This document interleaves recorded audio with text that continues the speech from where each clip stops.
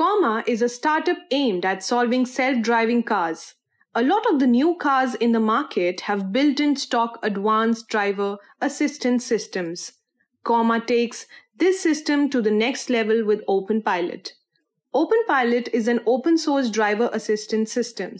Currently, with features like adaptive cruise control, automated lane centering, forward collision warning, and lane departure warning.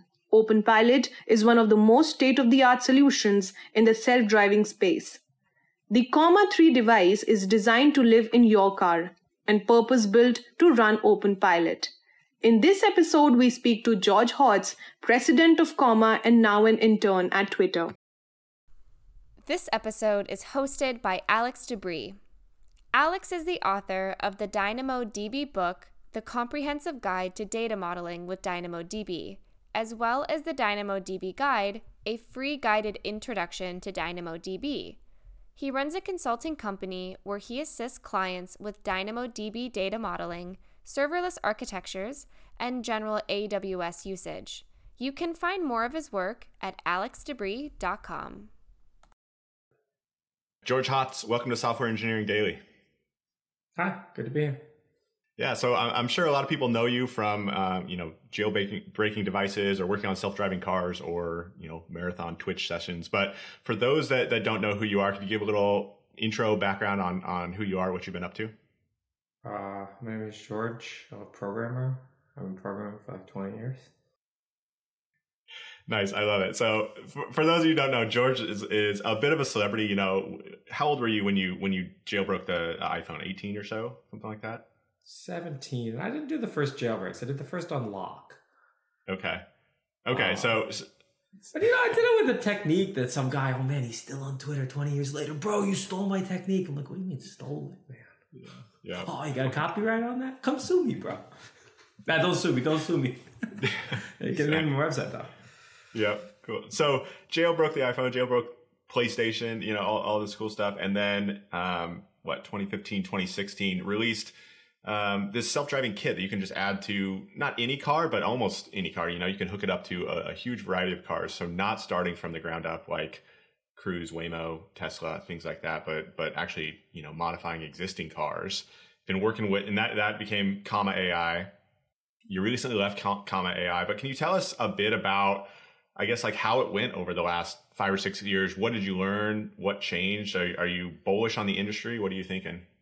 Well, so first off, the main reason I left was there just wasn't that much for me to do.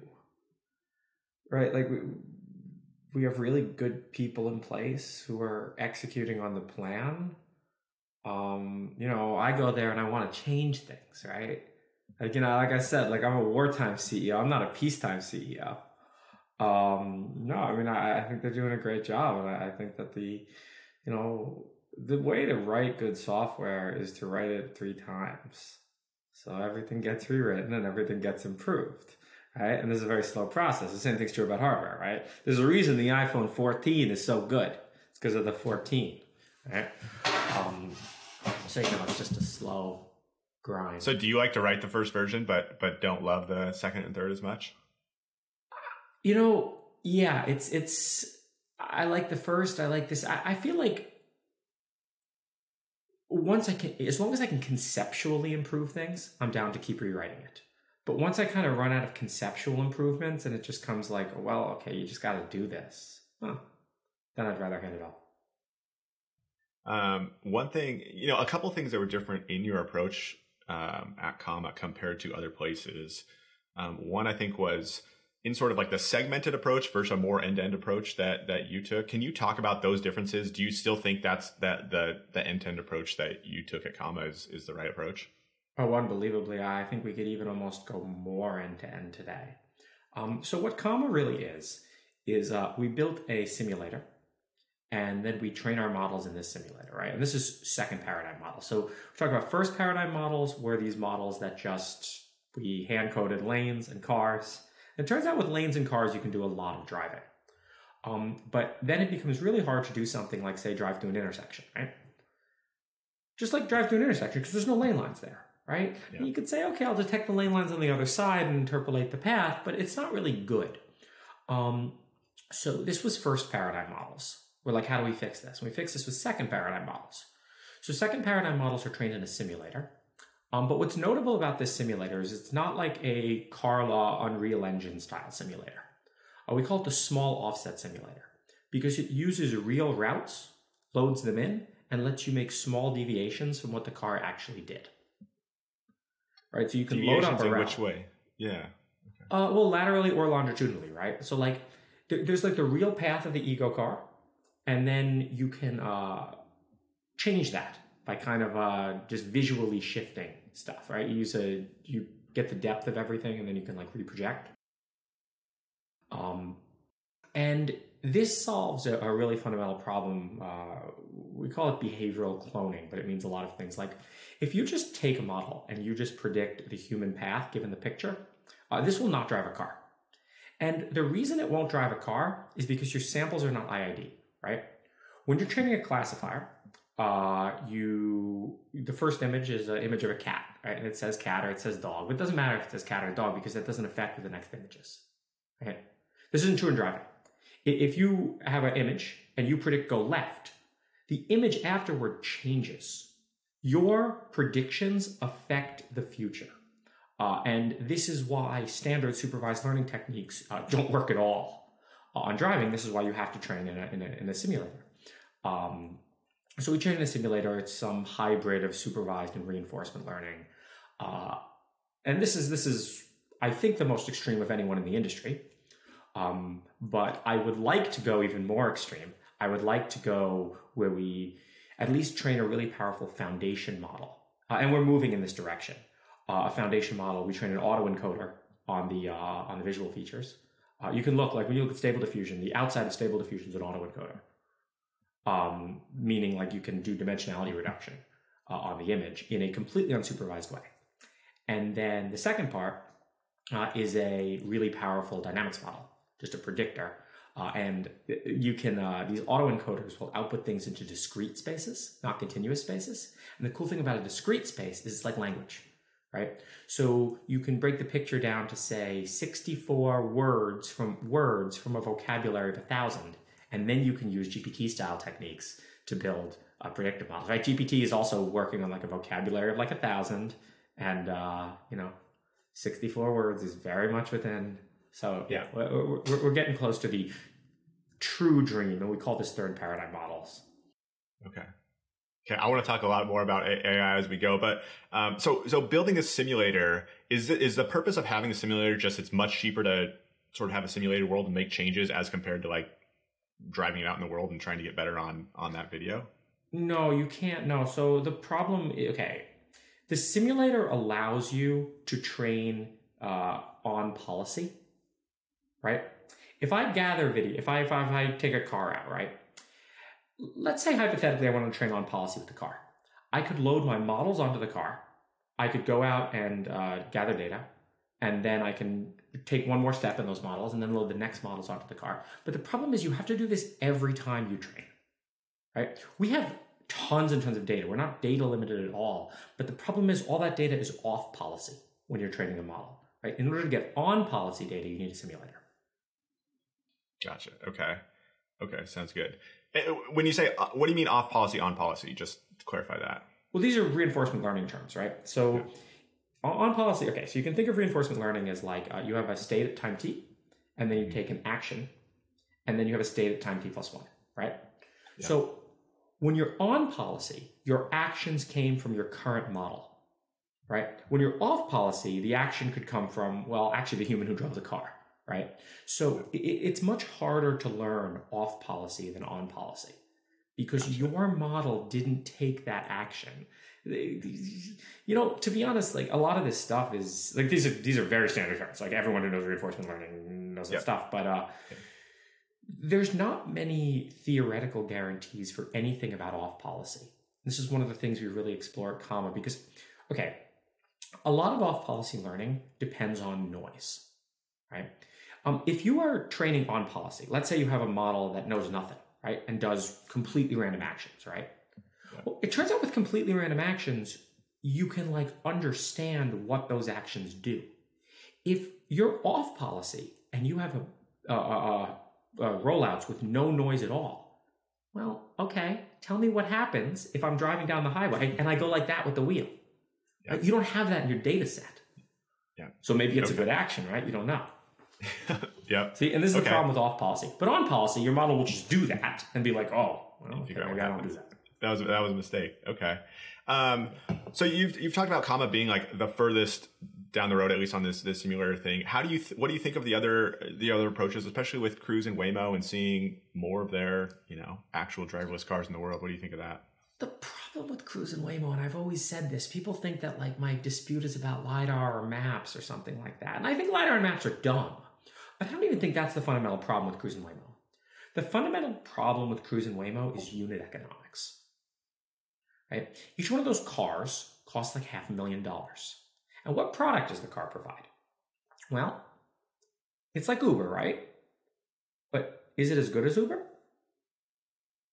Probably not quite. Yeah, for the customer. Yeah, a little slower. And why not? I would just say, like, there are some. It's probably safer, a little more cautious in certain ways that don't actually benefit the driver experience. Like maybe slightly overstopping at certain things or overreacting to certain things. Yeah, it takes 50% more time to get anywhere because it has to come to a full stop at every stop sign because that's what's coded in the software. Whereas my Uber driver came to a full stop at every stop sign. Look, I mean, this isn't what right, and this is a very fundamental problem, right? This is not a problem that like can be fixed. Yep. These things are going to be slower. These things right now are more expensive, and you're like, okay, with scale it could come down, but like, how much scale? I think that some six-figure software engineers sometimes forget how much money an Uber driver makes. In fact, a friend of mine drove for Uber, and I looked at her Uber stuff. I'm like, yo, you're losing money, right? You understand you're paying more for gas. She's like, I like it. Uber preys on people who are bad at math, right? You literally are getting drivers to subsidize. So, it's not thinking about depreciation and all the wear and tear they're putting on the car. Absolutely. When you truly factor in everything, a lot of kind of hobbyist Uber drivers lose money. Which another way of saying lose money is give free money to Uber, right? So I think that this is the main problem with Waymo and Cruise. It's a very fragile, managed system that costs a lot of money and may not provide a product that's competitive on the market. In terms of, so it's two things. It's slower, but then it's also costs more. That slower aspect, will that also be true for comma, or do you think commas will actually be a better driving experience? We're not trying to be level 5, right? Or level 4. And then this is sort of a key distinction, right? If you ever don't like what your comma's doing, let's say, let's say it takes a turn too aggressively or not aggressively enough. Okay, take the wheel and change it. Right? And that's the distinction. So our policy doesn't have to be this ideal policy. It's an assistance system. Yeah. Well, on that same note, I saw you on Twitter recently, going back and forth with Gary Marcus a little bit and saying L5 by the end of the decade. Yeah. Tell me about that. So you don't think comma's the one that's going to get there? Oh, I think it's very possible. I kind of think that by the end of the decade, it's just going to be pretty easy. In the same way right now, it's pretty easy to train like an unsupervised chess engine. I think that the techniques will just become a lot better, and the software frameworks to train these things will become a lot better. The compute will become a lot more available.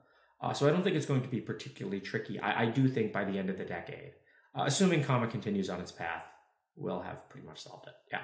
I think Tesla's going to beat us by about 1 to 2 years. I think there's a decent chance we get second.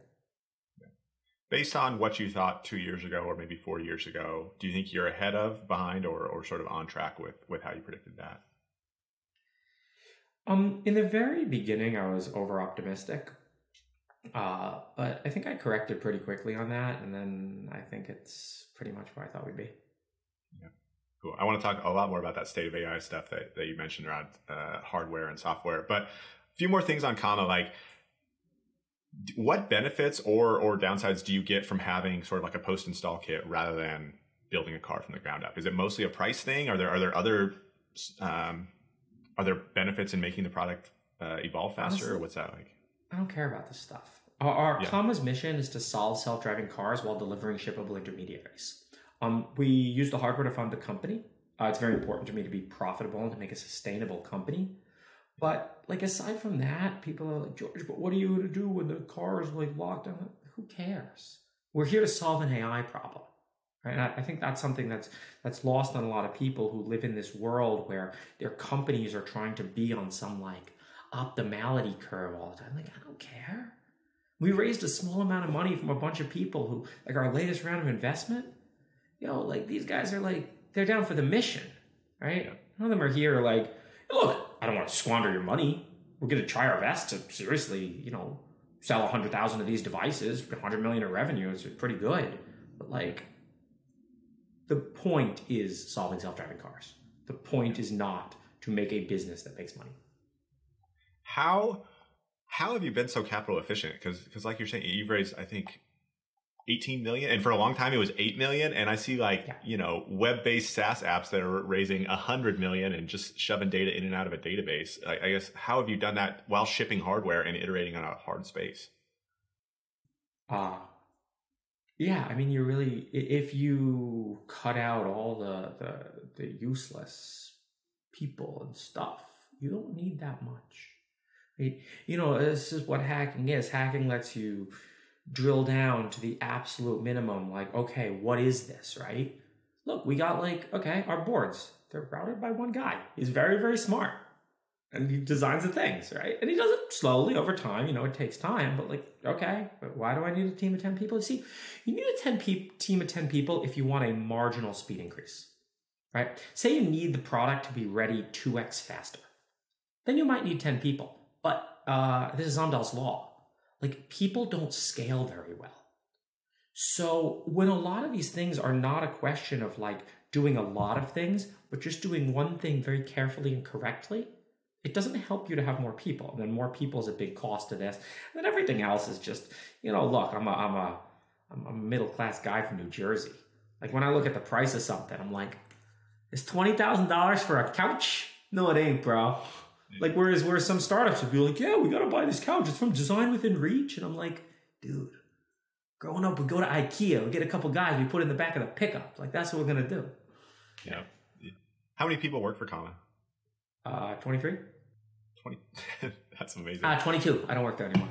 Yep, sure. Okay. Tell us about what's next. You recently left Comma. What are you working on? So I've been working on TinyGrad. I'm trying to build. So I think PyTorch and TensorFlow are the Fortran and COBOL of deep learning programming languages, right? Look, I wasn't around for Fortran and COBOL. I can only really talk about what was there, but I think that these things are they're very clunky, and TensorFlow in particular, right? We switched from TensorFlow to PyTorch maybe 2.5 years ago. And the thing that really drove me over the edge was there was a parameter to the TensorFlow optimizer called clip norm. Clip norm is this thing you do, it clips all the norms. And we were putting in a number and it wasn't changing the behavior. And I was like, huh? And then we look. Read the code. Clip norm is broken. They didn't add an assert.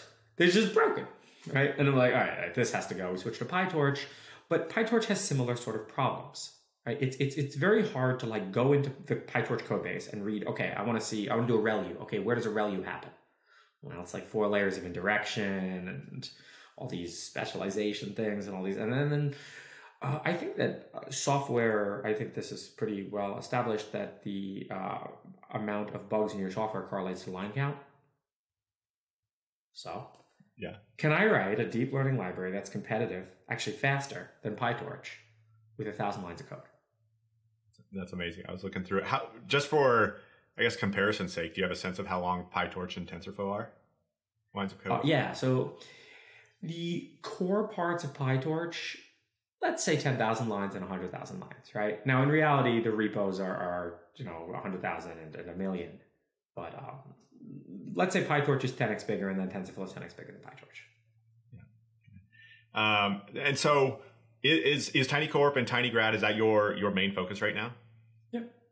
And will you... You can look at my GitHub. I'm hustling. Yep. I've been coding a lot since I left. So, whenever my GitHub's green, I'm happy. Yep. Good. And will you hire other people? Will this be your own project? What are your plans for Tiny? don't think so. I think that, people who want to contribute are welcome to contribute on GitHub. My hope is if it starts to get adoption, the companies will start to contribute to TinyGrad. And then effectively, in fact, we say this about OpenPilot too. There's probably more people being paid full-time to work on OpenPilot outside comma than inside comma now. And this is really cool. I mean, this is how you know you're starting to succeed as an open source project, right?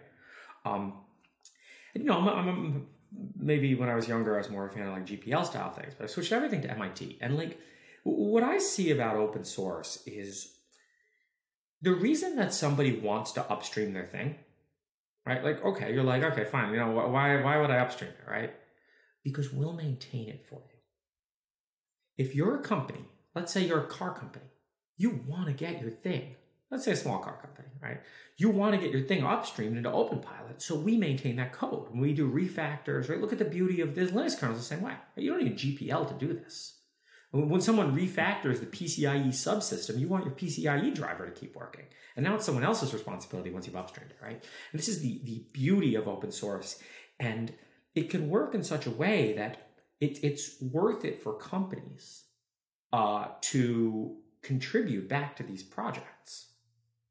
Right? So which companies outside of Comma are paying engineers to work on OpenPilot to get stuff upstream? So there's several Chinese car companies. There's another one. There's some guys down in I think they're in Vegas doing like full self-driving sort of stuff. It's just like everybody who.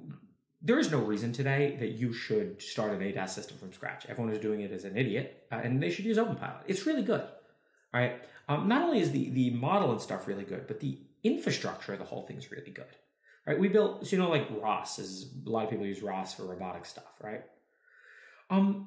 We thought about using ROS. Okay, and like you can look at like two core components of ROS. There's the serialization and there's the messaging, right? So ROS built custom versions of both of those things. We start out in OpenPilot with saying, okay, we're going to use Cap and Proto, right? Cap and Proto, so it's like Protobuf, but I think Protobuf's really bloated.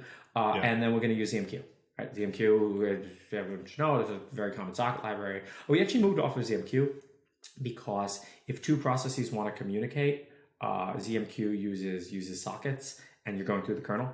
You're making a copy. So we switched to a custom thing called MessageQ, where you can process B can access the shared memory of process A. Like process A creates a ring buffer, and then it's pub sub.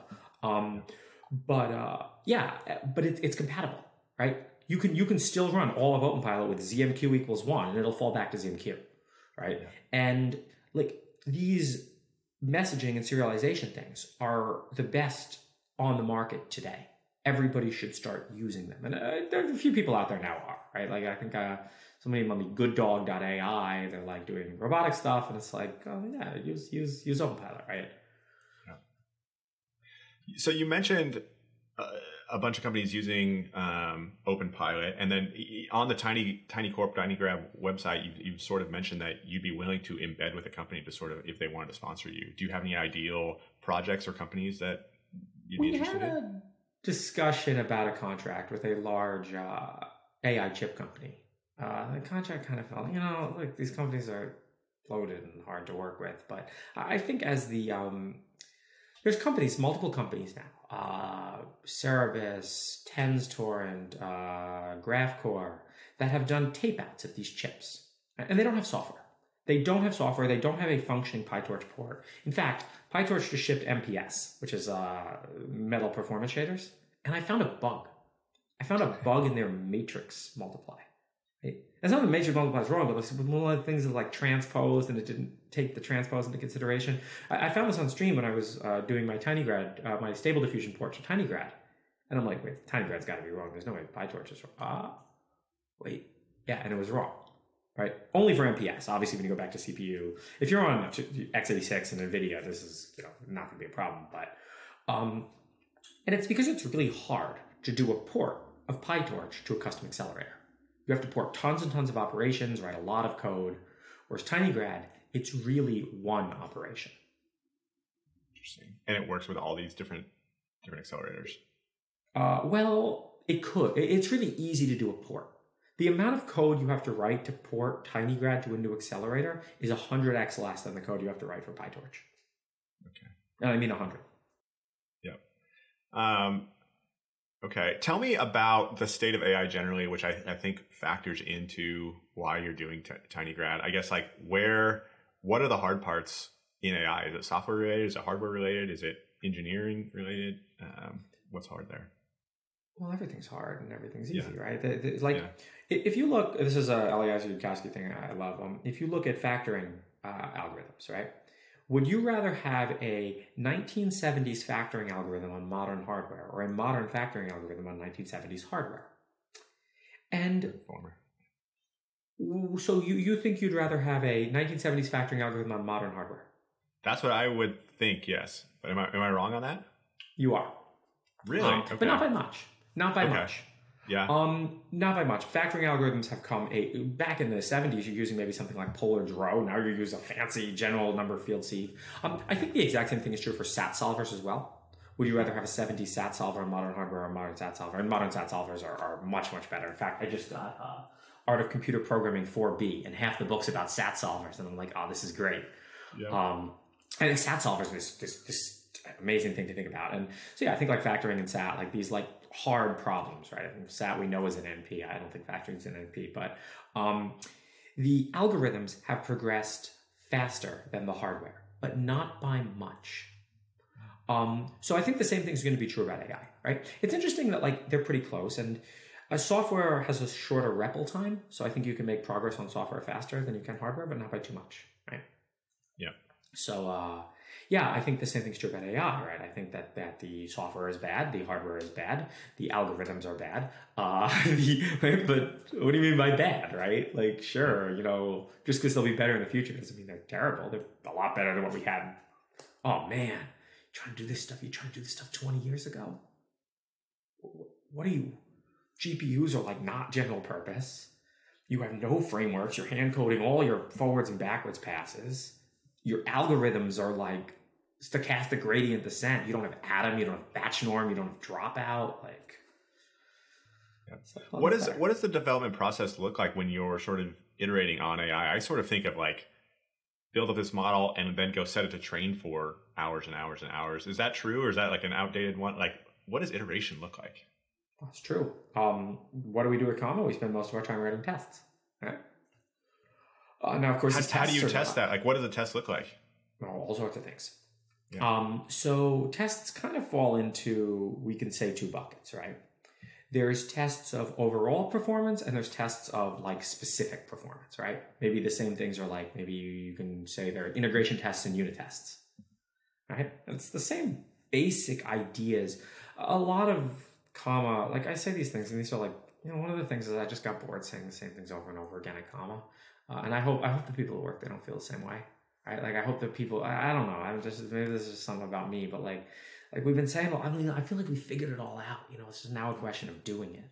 But a lot of the stuff is like testing 2.0 methodologies, right? Like, yeah, how could we say one model is better than another model, right? We have two models. How do we say which one's going to drive the car better?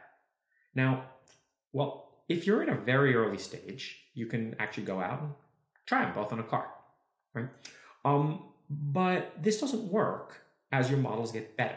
If you have models that one model makes a mistake every 1,000 hours and one model makes a mistake every 10,000 hours, well, you're not going to test that, right? What are you going to do? Find that. You got to go drive for 1,000 hours, right? And that's okay. Now so you have to come up with better testing methodologies that can discover these things without needing a car. And what do those look like? Do you run it just through a simulator and see how many mistakes it makes, or what's that look like? So simulators are one tool. We use tons of different tools, right? Yes, we definitely have the simulator. It's called Analyze Lat. Analyze Lat runs it on 2,000 segments and tells you how it does. Yeah. How do you? Maybe this is a dumb question, but like, you have all these simulators, but you also have a bunch of people with Comet installed in their cars. Do those match up pretty well with where like, hey, if you run through a simulator, like, hey, this is a big improvement, we've moved it from 1,000 to 10,000 errors. Do you find that's true when it gets out in the real world? For the most part, yes. Right. And then whenever we are surprised, whenever we are surprised, whenever we find that we ship something to the real world, and we put these on our master branch, and there's maybe like 10% of the Comma fleet running the master branch, and they're on Discord, and they're like, bros, yo, I mean, everything's great, but every time I go to an intersection, it slams on the brakes. Oh, well, that's not a real example, but a lot of the stuff is way more subtle than this. Like exit splitting is something. Like it'll like take exits on the highway when it's not supposed to, right? I don't know which path to take. So whenever we get these complaints, we figure out how to validate them in simulation, and then we add that to our test suite. So whenever we're surprised, okay, now we have a new test, right? And now it has to pass this entire complicated test suite before we ship it. So yeah, the whole problem, the actual iteration on the model is not most of the work, right? The model, it doesn't matter. It really doesn't matter. It's about testing. How is the AI hardware market right now? I know like NVIDIA, the big one in the room, but we also got TPUs, we got Apple now. Like what does the hardware market look like? I'll say one more quick thing about testing, and I'll go into that. Yeah, sure. My point is, like, if you have a test that's good enough, well, that kind of is all you need, because, okay, I'll just do a random search across a model space, right? If I have a test that can always tell me which model's better, okay, I ship it out, train 10,000 models, and tell me which the best one is. Great, right? And I can do automatic search, right? I can search in a space if I have a good evaluation function. Yeah. But that good evaluation function is really hard to build. The hardware market, we love low stock price NVIDIA. High stock price NVIDIA is like, we're going to gouge people and it's going to be terrible and we're not worried about anybody. But low stock price NVIDIA is like, we're going to open source our kernel driver. And the 4090s are amazing. Okay.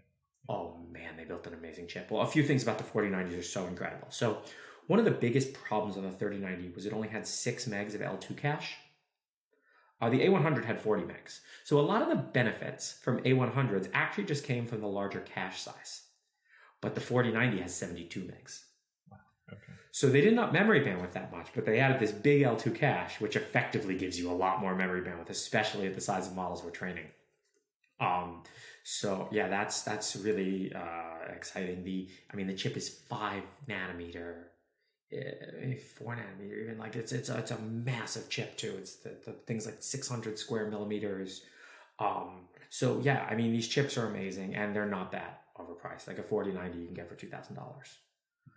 So right now, NVIDIA is a king.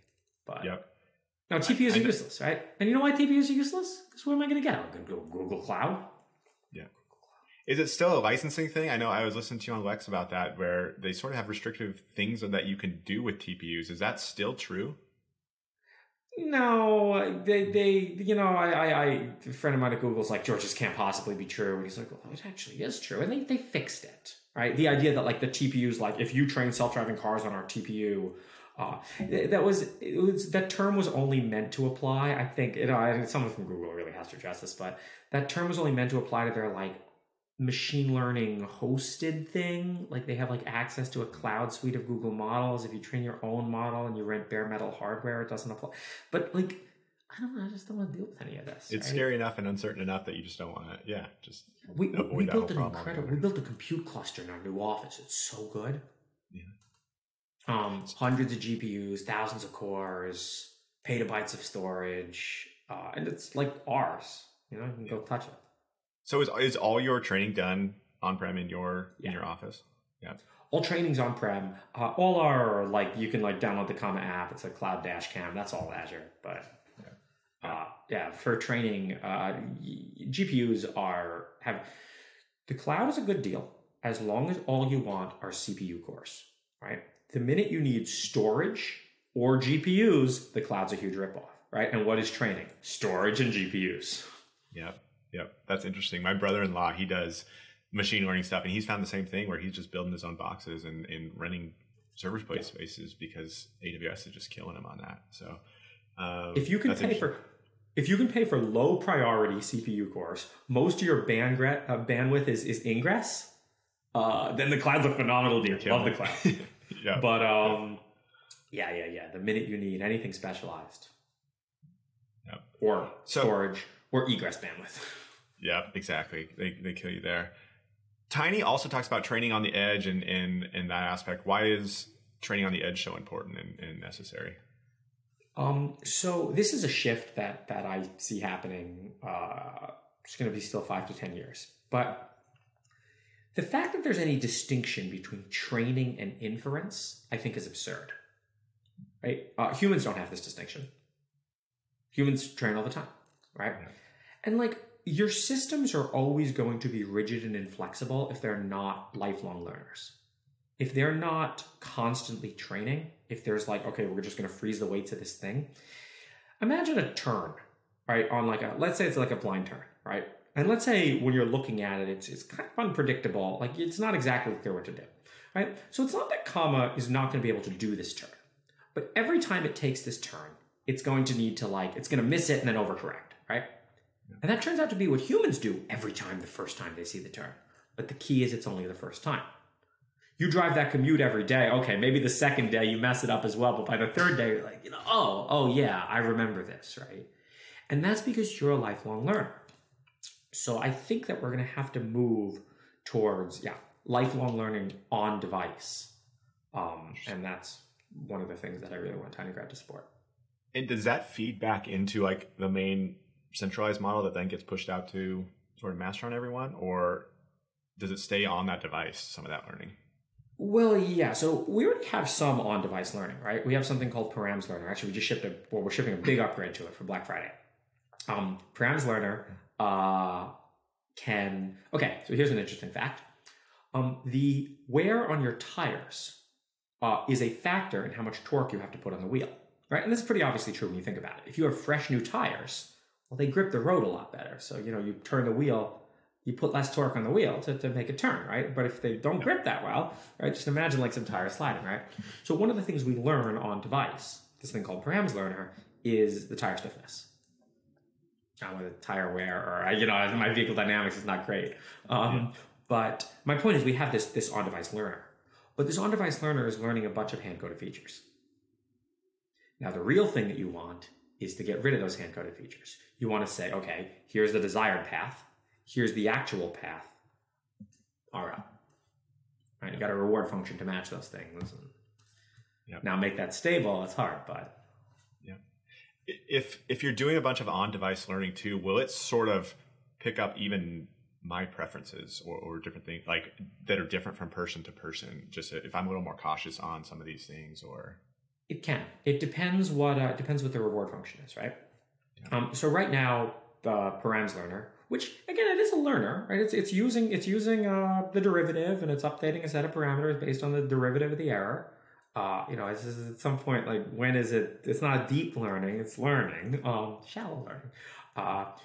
So the reward function there is only trained when the computer is engaged, right? The weights are not updated when you're driving the car. So if you want the weights to update when you drive the car, see, like the eventual final like model for comma is disengagement is, negative reward, right?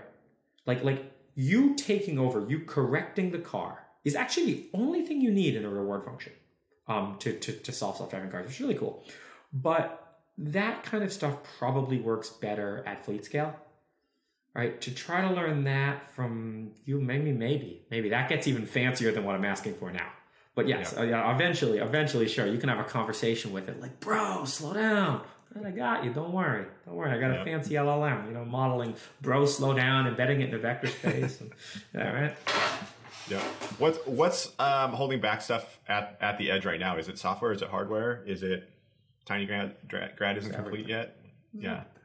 Okay. It's not one bottleneck, right? You ask the same question, like what's holding back factoring, right? What's holding back SAT, right?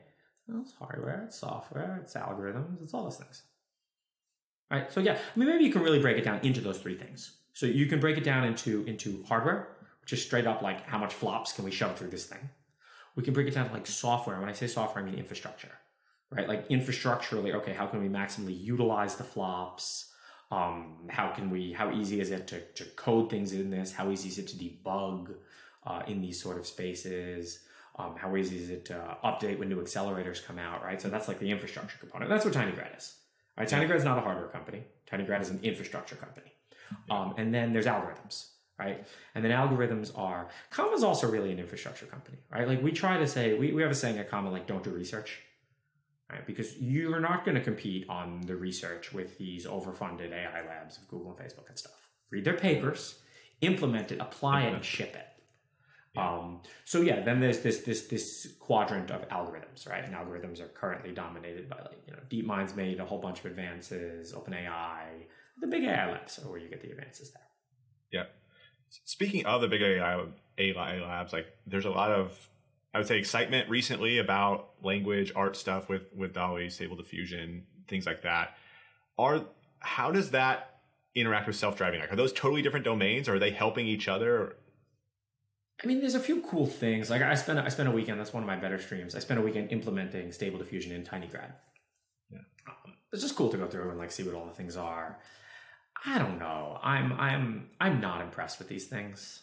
Okay. I think they're like, I've seen classical systems from 20 years ago that could do similar stuff.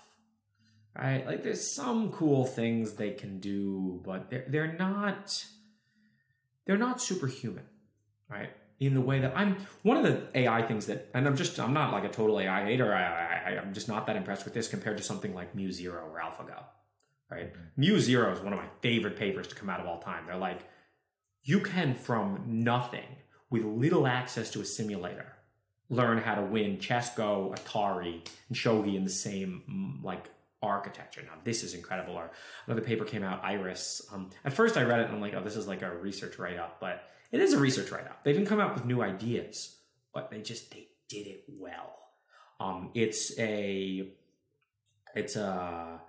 Atari games which learn a simulator and then train in that simulator. And this is cool stuff, right? Whereas like, yes, great, your language model, look, it understands poetry. Who cares, man? You know, like you could give these people a Markov model, tell them it's some fancy AI, and they're like, oh, it's got such deep insights. Yeah. Yeah. All right. That's good. I want to switch tack a little bit. Like, you know, you've hired some people. I know at Comma you said it's hard to get into Comma. It's hard to stay at Comma. What types of skills or backgrounds have you seen that work well in AI? Work well at Comma? Like, is there, do you need this hard math background? Do you need good software engineering background? What do you see? Our interviews are, I'll just ask you a bunch of rapid fire questions. And they're not like hard questions. I ask you like, what's the complexity of matrix multiplication? What's the speed of light? Right? Like basic things that, you should know. Or even stuff like what's 13 in binary, right? And if you don't like right away say 1101, like, it's whatever that is it's like a fluency with computers. And that's what gets you hired, right? It's like you've spent a lot of time doing this. When you're in the shower, you're thinking about this stuff, right? It's I hate the word, but it's kind of passion, right? Yeah. And someone like can say all they want, oh, I'm passionate, right? Anyone who writes in their email, I'm passionate, immediate. But you show me your passion when you get excited when I ask you questions like that, right? Like, yeah. Do you know a huge breadth of knowledge? Our infrastructure interview, and I can give away the whole interview. Here's the question. I ask you, I type google.com into a web browser, what happens, right? Now, I like the people right away who are talking to me about keyboard interrupts, right? And how that ends up in the browser, right? And then, there's some people who like, and then it does a DNS lookup. Okay, what's a DNS lookup? Well, there's like a DNS server and it connects to it. Okay, how does it connect to it, right? And you better talk to me about port 53 and syscalls, and right? You don't know that stuff. Like, yeah, you're not gonna work with Comma, but you know that stuff. That's a good job. Yeah. Yeah, I think of you as a passionate person and just like extremely high energy, and I'm just kind of amazed that you can go on Twitch and live stream for 10 hours or stuff. I don't know, you're getting older. You're still young, right? You're 33, but like, do you sense a change in your stamina or passion, or are you still like just as fresh as you always have been? No, I think this stuff starts to decline maybe in your 40s. Like I think I got many years. Then you look at like John Carmack and like that guy's got more stamina than I do, right? You watch people like how do you stream on Twitch for 10 hours? Like I don't understand. Do people not have jobs where they work 8 hours a day? Like, I'm just baffled by this. It's like, sure, if I streamed on Twitch for 48 hours, you're like, how does this guy do it? 10 hours ain't that much, bro. And it's not like I'm spending 10 hours every minute working. You know, you watch me take breaks and go off on internet tangents. And yeah, I would probably say I get like 6 hours of work done in those 10 hours. Like, is that not what people do at work? I don't know. You know, not anymore, I guess. We've all gotten fat and spoiled and lazy. I mean, that's just like weird to me. Like, yes, if you work at Comma, you're probably going to, you know, be in the office 10 hours a day and you probably work 6 of them. Like, okay, that's just the most normal job to me. Yeah. I forgot to ask you mentioned what gets people hired. What gets people fired? Because you said you fired people as well. Gets people fired. A whole bunch of things. I mean, the easiest way to get fired is to just kind of stop doing work. Yeah. Do you see that a lot? True. Do we see that a lot? I mean, yeah, you know, people, not everyone is, you know, and I respect the people who quit. I respect the people who say, look, I'm not really feeling this anymore. I quit. Yeah. You know, some people like are not that self-aware or kind of like are nervous and then don't quit. And then, you know, I'll fire you. Yeah. So there's that. Soft skills can get people fired. Like you're just arguing with people and you're going to work with, like they'll get fired. Or, you know, you can't ship things, right? Like you've worked at Comma for 6 months and you haven't shipped anything. That's not good, right? Yeah. So, but yeah, you don't ship things. And I'm not saying like, we value super teammates who communicate well. I'm not saying that, but like, you know, if you're pissing people off, well, you're going to get fired, right? Like that's just normal. Like, yeah. Don't piss people off. Ship things and work hard, and that's it. Yep. All right. I want to talk to you about some tech current events. Let's talk crypto a little bit, just because we've got the FTX, SBF blow up, and I know. Yeah, right. And I know I don't know where you are in crypto. I know you've done a little bit of stuff, including like helping some team that you met at a restaurant and you solved some mega problem for them. But I guess like, where are you on crypto? What do you think on the future of it? Look, I've been around crypto ever since I was buying drugs on the Silk Road. Like, you know, it is exactly what it is. I don't have strong opinions on it. Is it going to go up or down? I think it's the same as every other asset, right? Is real estate, everything is priced exactly where it should be, right? I don't have any magical insights into the market, right? Like, you know, I almost bought a house when I was 19 and my boss at Google talked me out of it.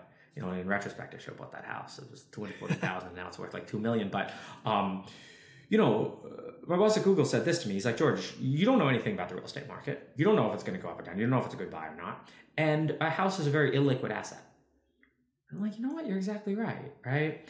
And the same thing's true about crypto, right? I don't have any special insight. Is it going to go up? Is it going to go down? Is this coin good? Is this coin bad? I mean, I could probably talk about some that are bad, but if I talk about some that are obvious scams, right? You see something like Luna and Terra. Oh, and you're like, George, you're only predicting the one that went under. Look at synthetics, right?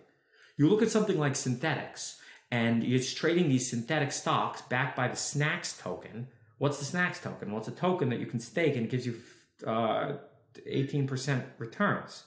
This is a Ponzi. Yeah. Right? Like, and I don't mean to call out synthetics, right? Like, I'm not saying like that's even bad. I'm not necessarily saying Ponzi's are bad. I'm just saying this is only sustainable in a bull market. Right? This fundamentally can't work. Yeah. So, you know, you can do some like economics 101 like that. And like, yes, a Ponzi scheme is defined as if new cash flows are paying out old money. If new money is paying out old money, right? Yeah. And this could be companies, this could be crypto, this could be anything, but just, you know, be aware of Ponzi's. And then you don't ask the question, right? Like a dumb investor says, that's a Ponzi, I'm not going to invest. The smart investor says, am I early? Right. So yeah, that's kind of my apart from the investment side of it, you know, like you obviously did interesting work with that one company and helped that. Like, does the crypto space interest you technologically, or are you just like, nah, nothing, not nearly as cool as AI and self-driving? I mean, I'm pretty happy with what I did. You can go look at Canon. It's good open source code. I embedded a MIPS processor on chain that lets you verifiably run programs on the Ethereum chain. And you're like, oh, well, that's going to run really slowly, but not exactly, because you don't need to run the program. You don't need to run all n steps of the program, right? It's played as a multi-party game. So two people can, it's like a challenge response kind of thing. And with a challenge response, you can get this O of n down to O of log n, because there's only one step in which they disagree. You can treat it as this one step where they disagree, and then you only ever have to play that one step out on chain. So you can get two parties to agree verifiably on compute, full Turing complete, got a MIPS processor, and it's log n steps. Which, yeah, it's cool technology. You know what? The repo's been sitting there. They're not doing anything with it because decentralization doesn't matter. Decentralization theater matters. And this is the problem, crypto. Right? Yeah. Don't actually make it decentralized. God, that's hard. Why not front about how it's decentralized and then get people to invest in your Ponzi? Yep. Then get out while you can. Yep. And get out. There we go. Buy your house. Yeah. All right. In terms of other current events, we have one of your competitors, I would say, in self-driving, Elon, buying Twitter and that whole thing going on. Any thoughts on? I know you're not a huge Twitter user, but like, what do you think of that? You know what? I came back on Twitter because Elon bought it. Right? Look, yeah. Oh man, you know what? I will say this. I'm not even going to say whether it's good or bad. It's entertaining. Yep. Elon's making Twitter fun. I'm like excited to be on Twitter. What's going to happen tomorrow? Like it's cool. And like, it's just, there's like a seriousness about these social networks that's I hate it. Like it wasn't like that. The internet didn't used to be like that. No one took like MySpace seriously. Then people started taking this stuff seriously. Misinformation. This is news. Blah, blah, blah, blah, blah. Oh my God. I can't take this. And then Elon buys Twitter and he's like, YOLO, man. So I'm entertained, and I support entertainment. Yep. Any interest in some of Elon's tech side, SpaceX and Starlink, and do those technological problems solve or excite you? I was an intern at SpaceX. I got offered a job. Again, I kind of felt like SpaceX was at a stage where, similar kind of to where Comet is now. And this is when I was at SpaceX, maybe almost 10 years ago now, where there's a lot of smart people working on a really hard problem, and it's just a slow and steady grind, right? There's not like any like magic I can do or big architectural things I can fix. Like, look, I mean, yeah, here we are years later, they're landing rockets. That's amazing. Yeah. Will you ever work at a big company again? SpaceX, Google, Facebook for different periods of time. Is that just not your vibe?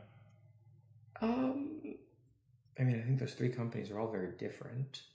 I think, again, SpaceX is kind of like, the companies who I do work for are companies who are overcapitalized and will pay me way too much money to solve problems that they should have fixed internally. So yeah, I don't know if I could do that at SpaceX. Google, sad, man, sad. Google, sad, and Facebook, aka Meta, I listened to John Carmack's Lex Friedman, and he told Zuckerberg, he's like, look, make me the czar of the metaverse. I will make it good. Zuckerberg's like, well, that's not really how we do things here. And he laughed. How stupid. You're spending God knows what on Horizon's worlds, and it's terrible. Right? Carmack would have shown it, he could have made something cool, right? So I don't like that. Again, that's kind of like you're literally, it's like one of the best guys in computer gaming history wants to come run your thing, and you're like, oh, well, that's not how we do things. We do things by committee. We got to make sure everyone's represented, right? As long as companies are still on this, we got to make sure everyone's represented. Come on, right? I'm not trying to exclude people, but there's good ideas and there's bad ideas, right? I'm not trying to say anything about who comes up with the ideas. I don't care. But until we can say that this is smart and this is dumb, it's not a place for me, right? If we're going to treat every idea like it's equally good, all right, you're going to end up with committee mesh. You're going to end up with, yeah. What about Carmack? What do you think of his thoughts on AI and agents and different things like that? I'm excited to see what he does. I met him maybe 3 years ago at a conference thing. And, yes, he's very, very, very passionate talking about stuff. And I think the ideas are they're undeveloped. So, it remains to see, for me to say anything, I'd have to hear concretely what the idea is. Yeah. Would you go with it? Yeah. Would you be interested in working on that sort of thing, or you just need to hear more on that? I want to think if it's plausible, right? I gotta hear way more about the idea and things. I think I don't know. I don't know what if his is public. I'm not gonna say anything. But like when he releases something, I'll evaluate it on its merits. Yep. What motivates you in work? Is it purely like, man, what's the coolest, biggest problem I can work on? You've talked about other companies throwing money at you. Like, what do you care about? I mean, yeah, I like the idea of like if people want to hire me as a contractor to like solve something. I like solving problems. I like feeling like, man, I wrote like good code and this is like good. And I did this better, not just in like a structural way, in like your team wrote something 10x too complicated. I came in and just rewrote it and I'm like, do it like this. It's better. Cool. I love it. George, this has been a fun interview. Wild. It's been fun to catch up on self-driving and AI and Tiny and all that you're working on. If people want to find you, what's the best way for them to come find it, what you're up to? GitHub.com/GeoHot. Look at my GitHub, right? That's really what I'm doing, right? Everyone, you can front anywhere else, but like, look at my commits. Some of them are good, some of them are bad. You can see what I'm doing. Yep. All right. That's cool. Yeah, I know GeoHot's blog, also on GitHub pages somewhere. Your Twitch stream, all that stuff. So if people want to see you in action, they can get a little bit of that stuff. But always working on cool stuff. There you go. Yeah, you got it set up. So George, thanks for coming on Software Engineering Daily. Cool. Thanks for having me.